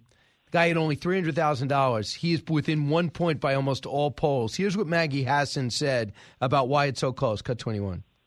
You have to always make your case to voters every election, and that's what I'm out doing, contrasting my record of bipartisan achievement for the people of New Hampshire on the issues that they care about with my opponent's extremism. As you heard me talk about today, somebody who would eliminate Social Security and jack people's costs up, who would give big tax breaks to big oil and big pharma, jacking people's costs up. So I get it. It's like a cartoon at this point. But is any of that true? Well, no. If it were resonating with anybody, then she would be running away with this as an incumbent who spent 10 times as much money as the person she's running against. Look, Senator hasn't shown up. She hasn't done her job. We believe in accountability. She's going to get fired. It really comes down to that. And she's going to get fired against a guy who didn't bow down just to Mitch McConnell and Republicans and the money. He said, I don't care about your money. I just care about New Hampshire. And that is amazingly refreshing for the people of the state. And so she hasn't gone anywhere. He keeps creeping up in the polls because it's about, he's getting known. There's a big undecided vote there, and they just don't know him. So the more they know him, the more they realize he's not as crazy radical as the Democrats make him out to be. And sure, Dawn and I went back and forth viciously a little bit with some of our words in the primary. That's okay. At the end of the day, you just want someone that's actually going to put New Hampshire first and do the job. This guy's done 80 town halls. Hassan, 0. Literally 0 in a state where retail politics is everything. And the voters are like, nah, thanks, but you're done. And so we're going to move on. I think it's going to be a close race. But I think Bolduc pulls it out by probably about 1,200 to 1,500 votes. It'll be a late decided race as well. Some of our more conservative towns, the bigger conservative towns that come in late, like Salem and Derry, they probably won't come in until about 2 a.m. So it'll be a nail-biter all the way to the end. But at the end of the day, I really think people in New Hampshire are just tired of paying through the nose for bad policy. When do you guys count your absentee votes or the early votes? Do you count it before Election Day? No, we count them on Election Day. They cannot be opened until a certain time during Election Day. They're all counted on Election Day there. We have a rule that if you work the polls, you cannot go home until your town has the vote counted. So we get a winner in each town every night. Some of our bigger towns that might have maybe 10 different polling locations have to compile. They're not cities, they're towns. So they compile their votes. That's why they take a little longer. They tend to be a little bigger, a little more conservative. And so that's why it could go to 1 or 2 in the morning. But we'll have a winner by sometime, late into Wednesday morning. We'll have a winner. So when you do these tours like you've been spreading yourself around over the last 2 weeks to talk about Don Bolduc, but also talk about the Republican Party, I was just fascinated by the fact that some of the questions caught you totally by surprise. And one of which was on Meet the Press. In fact, I really deserve so much credit because I watch all the Sunday shows because I'm lonely and I don't have many friends. And I watched you on it. Brother. And as soon as you got this question, your response was classic because you were befuddled by the question when you talk about election denier and basically saying we have crime, we have inflation, we have energy costs. And here's was your response. Why are you supporting an election denialist? And do you think the inflation issue is enough to sort of rationalize support for somebody who thinks school buses of voters are going to show up in New Hampshire? Yeah. Yeah, let me tell you, you're in a bubble, man. I love you, Chuck, but you are in a bubble if you think anybody is talking about what happened in 2020. Because he is in a bubble. That's all they focus on. I played that on Fox and Friends, and they played it all day. Were you surprised at how much play that got? I was, but that's the way, as you said, they talk in an echo chamber. It's right? unbelievable. And when the liberal media talks in this echo chamber, they're like, oh yeah, that's what everyone's talking about. But none of them are going door to door like I do or like real candidates do. And if you just did that for 10 minutes, you'd realize, oh, wait a minute, this isn't an issue. Politicians, the key to be a good politician and a good leader is not talking about the policies that matter to you. It's about listening to the policies that matter to the constituents, connecting with them on an empathetic level. The national media typically just doesn't do that. Gotcha. And on some level, the conservative national media has an issue with that too. Not Brian Kilmeade, though. Brian Kilmeade has walked the streets of New Hampshire. Aha. You and I have walked those Yes. streets. And and I've seen you engage with folks, and I actually mean that quite sincerely. I think you're a little bit different there. Thanks, Governor. Governor, thanks so much.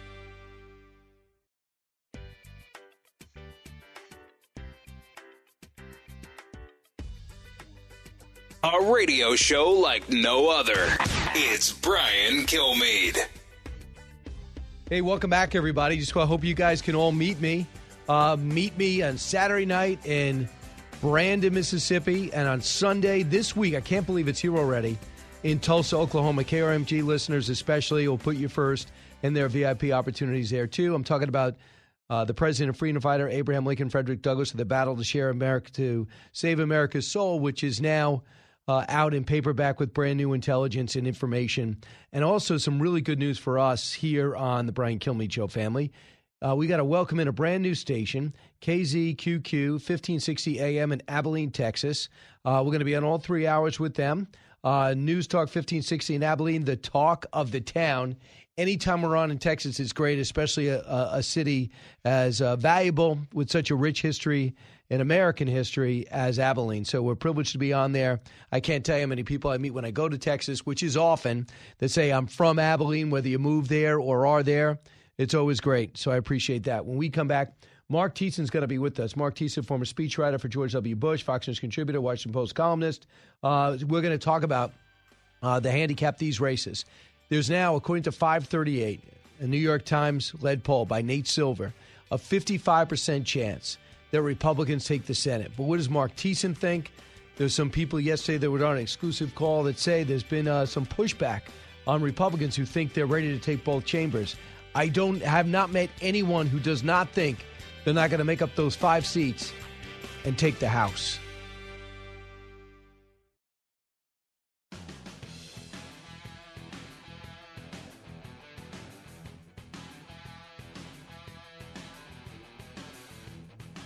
The more you listen, the more you'll know. It's Brian Kilmeade.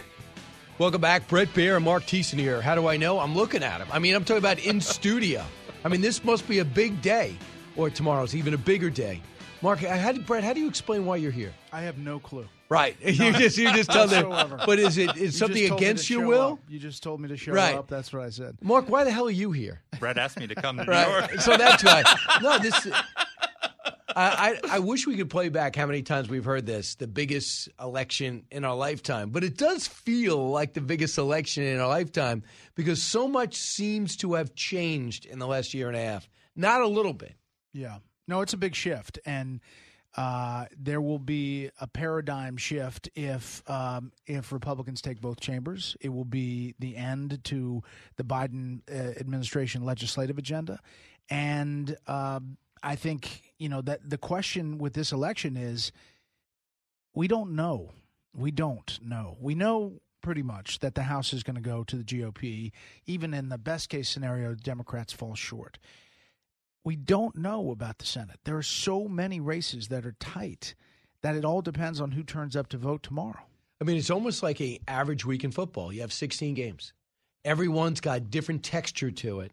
But, Mark, what they say is, I listen to a lot of the experts and veterans like Carville says, even though they're all close, they usually go in one direction. It's never 5-5. Like, it's going to be 8-2 if there's 10 up for dispute. Do you buy into that? I do. So the late-breaking undecideds in a midterm election like this where the president's in office and he's unpopular tend to break towards the opposition. So I think some people have been holding off, but they've been deciding.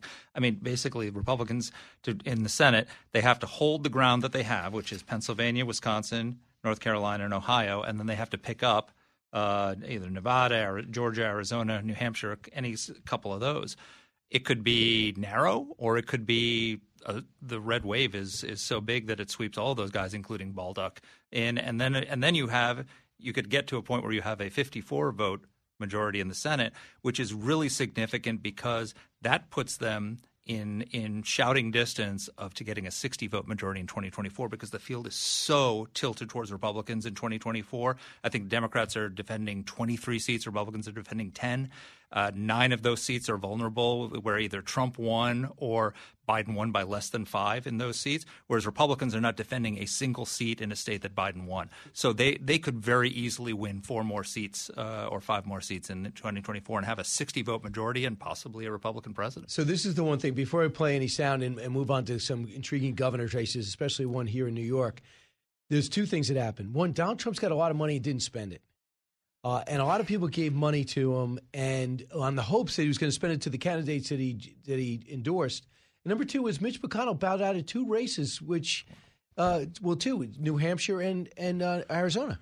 Yeah, but other groups stepped in. They redeployed that money to other places that they thought there were more. But don't you think he gave up on that? Don't you think he gave up on Baldock and gave up on Masters? I don't think so. I mean, I think that there is a lot of shifting money, different pockets of money that, I mean, listen, $8.4 billion will have been spent on this election, a midterm election.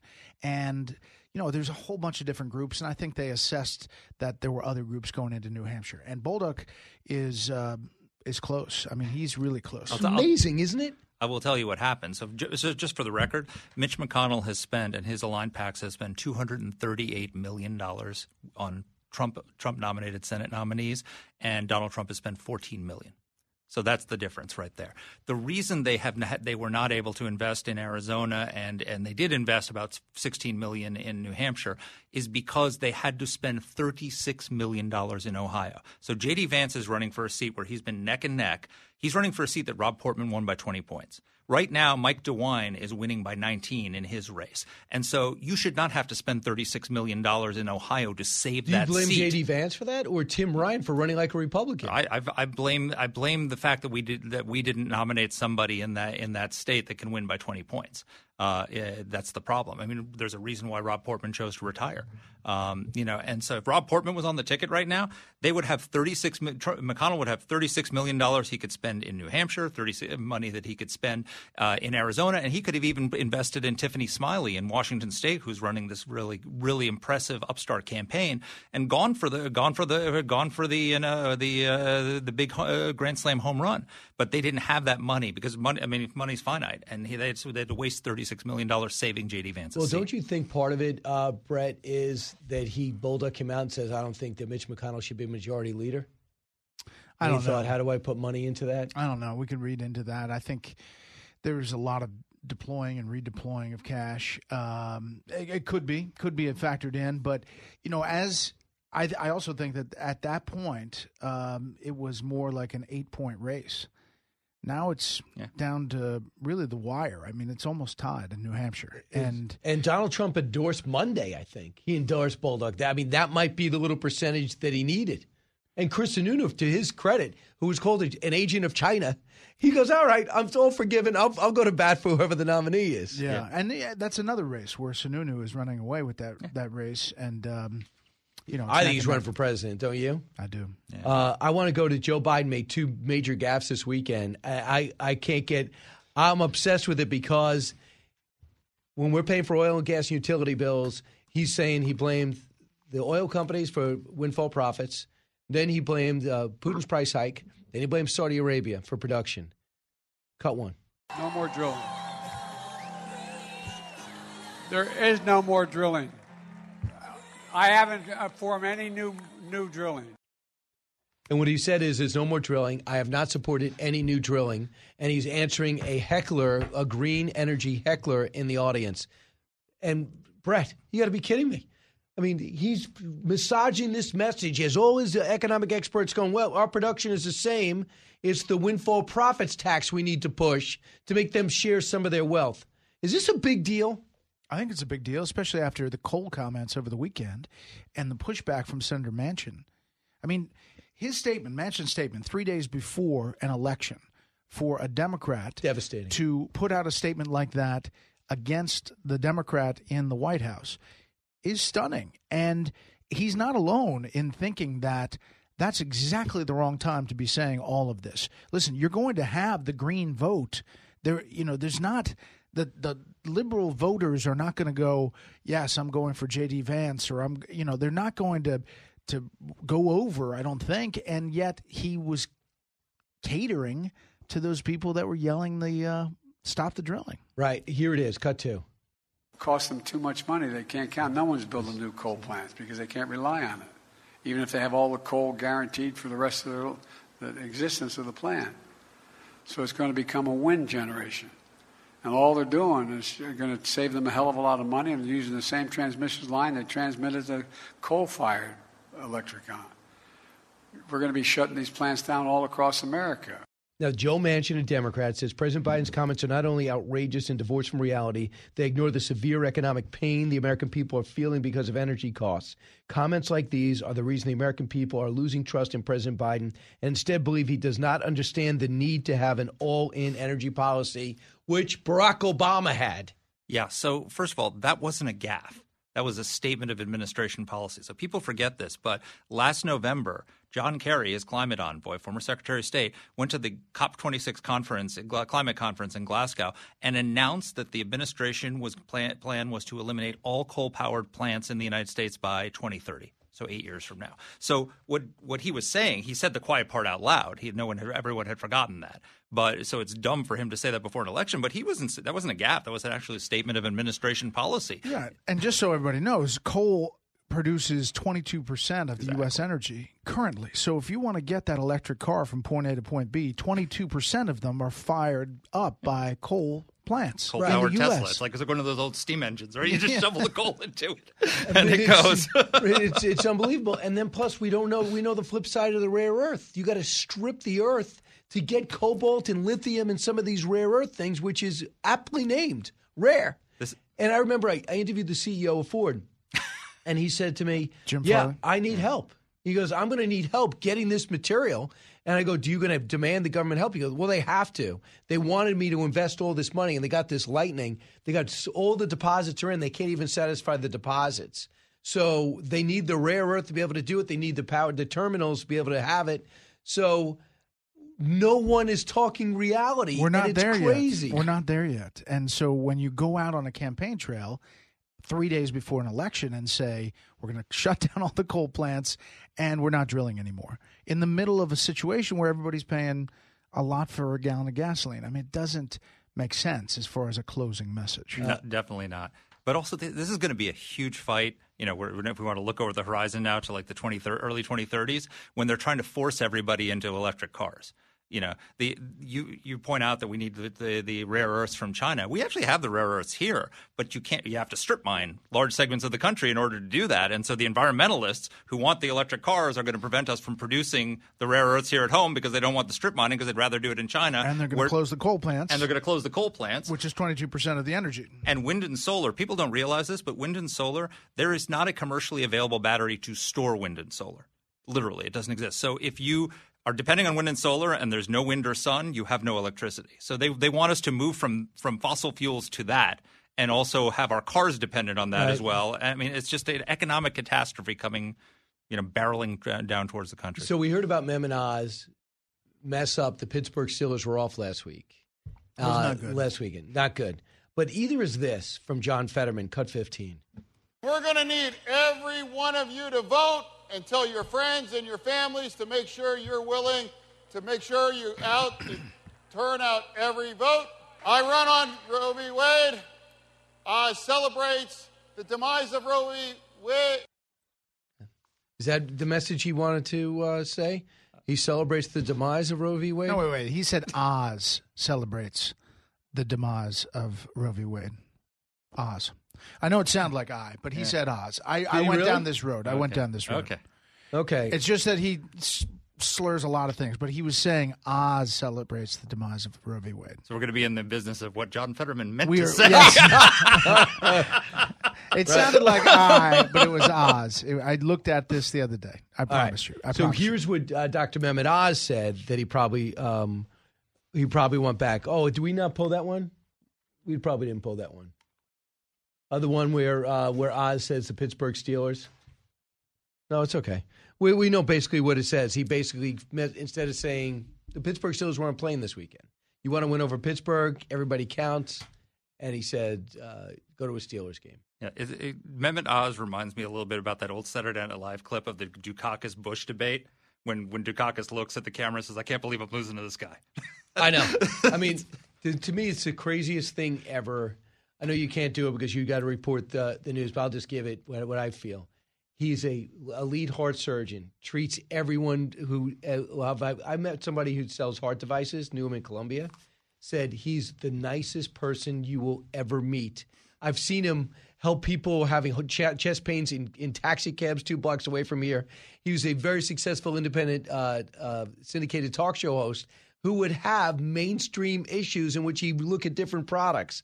And now they're saying he's a snake oil salesman. He's a lead heart surgeon. Yeah. It's like they used to mock Ben Carson. The guy was one of the top 5 brain surgeons in the world. It's like a nutty universe we're in. Yeah, and you wonder why people don't get into politics. You wonder why we have a hard time recruiting any party, to get good candidates. Because people look at this and go, why do I want to put myself through this? Right. Then we end up with 6'7" hoodie wearing guys who lived in his house till he was 42 years old and wears moccasins everywhere and can't really speak. Yeah, he would not be the most cognitively compromised senator ever to serve in the United States Senate. More on that when we return. Hi, good night, everybody. I can't believe I'm losing to this guy. Giving you everything you need to know. You're with Brian Kilmeade.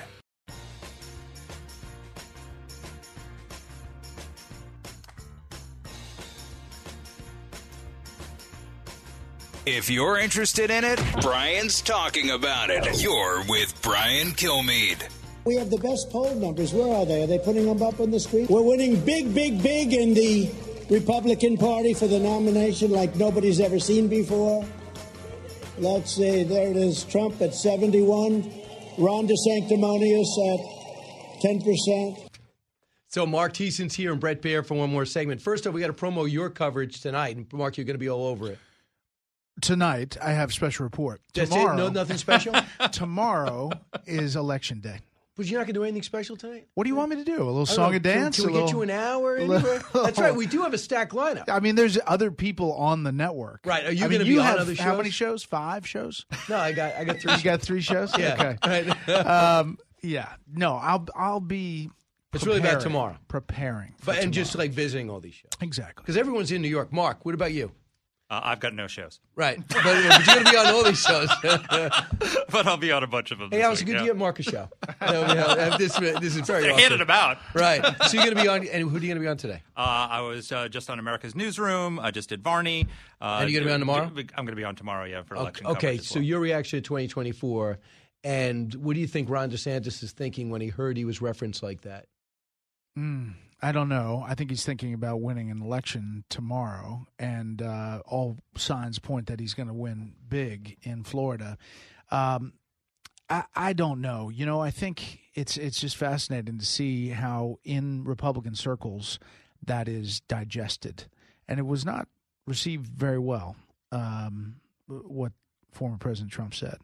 And I think, it's setting the table for what's going to happen next, when he's going to announce. For the longest time, I didn't think, actually, he was going to do it, but I'm pretty convinced he is now. Mark, your answer? I think what DeSantis thought is Trump's afraid of me. I think that's my reaction to it. I think that if you look at the numbers, so again, Trump was in October 2021, 78% of Republicans said they wanted Trump to run for president in 2024. By this summer, it was down to 49%. So that's a major drop in the number of people who think that he should be the nominee. He's still ahead of DeSantis, but I'll tell you what DeSantis does, which is interesting and why he's a threat to Trump. He gives you everything that you like about Donald Trump. He's a counterpuncher. He went after Disney. He pushed back on the lockdowns. He goes after the people, the way people love that Trump's a counterpuncher, that he's a fighter, right? I mean, you saw that ad that he did with the Paul Harvey, that God created a fighter. So he gives you all that, but he's also a wonk.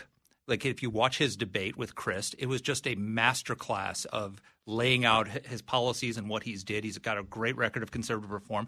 And then he's able to flip the switch that Trump can't flip, which is that he went when that hurricane hit, no fighting with reporters, no politics. It was just no fighting with Joe Biden. No fighting with Joe Biden. He embraced the president without doing the Chris Christie. He led. And so if you compare his hurricane briefings to Trump's COVID briefings, that tells you everything you need to know. And also his pitch is very simple. It fits on a bumper sticker. I want to make America Florida.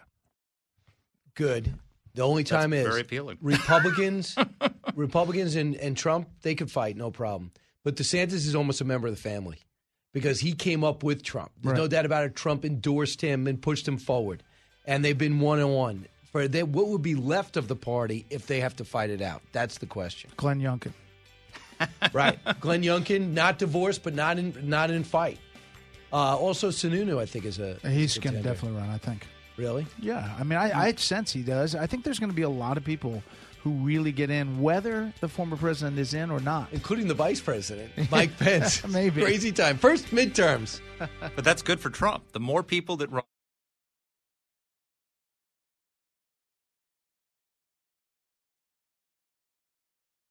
From the Fox News Podcasts Network. Hey there, it's me, Kennedy. Make sure to check out my podcast, Kennedy Saves the World. It is 5 days a week, every week. Download and listen at foxnewspodcast.com or wherever you listen to your favorite podcast.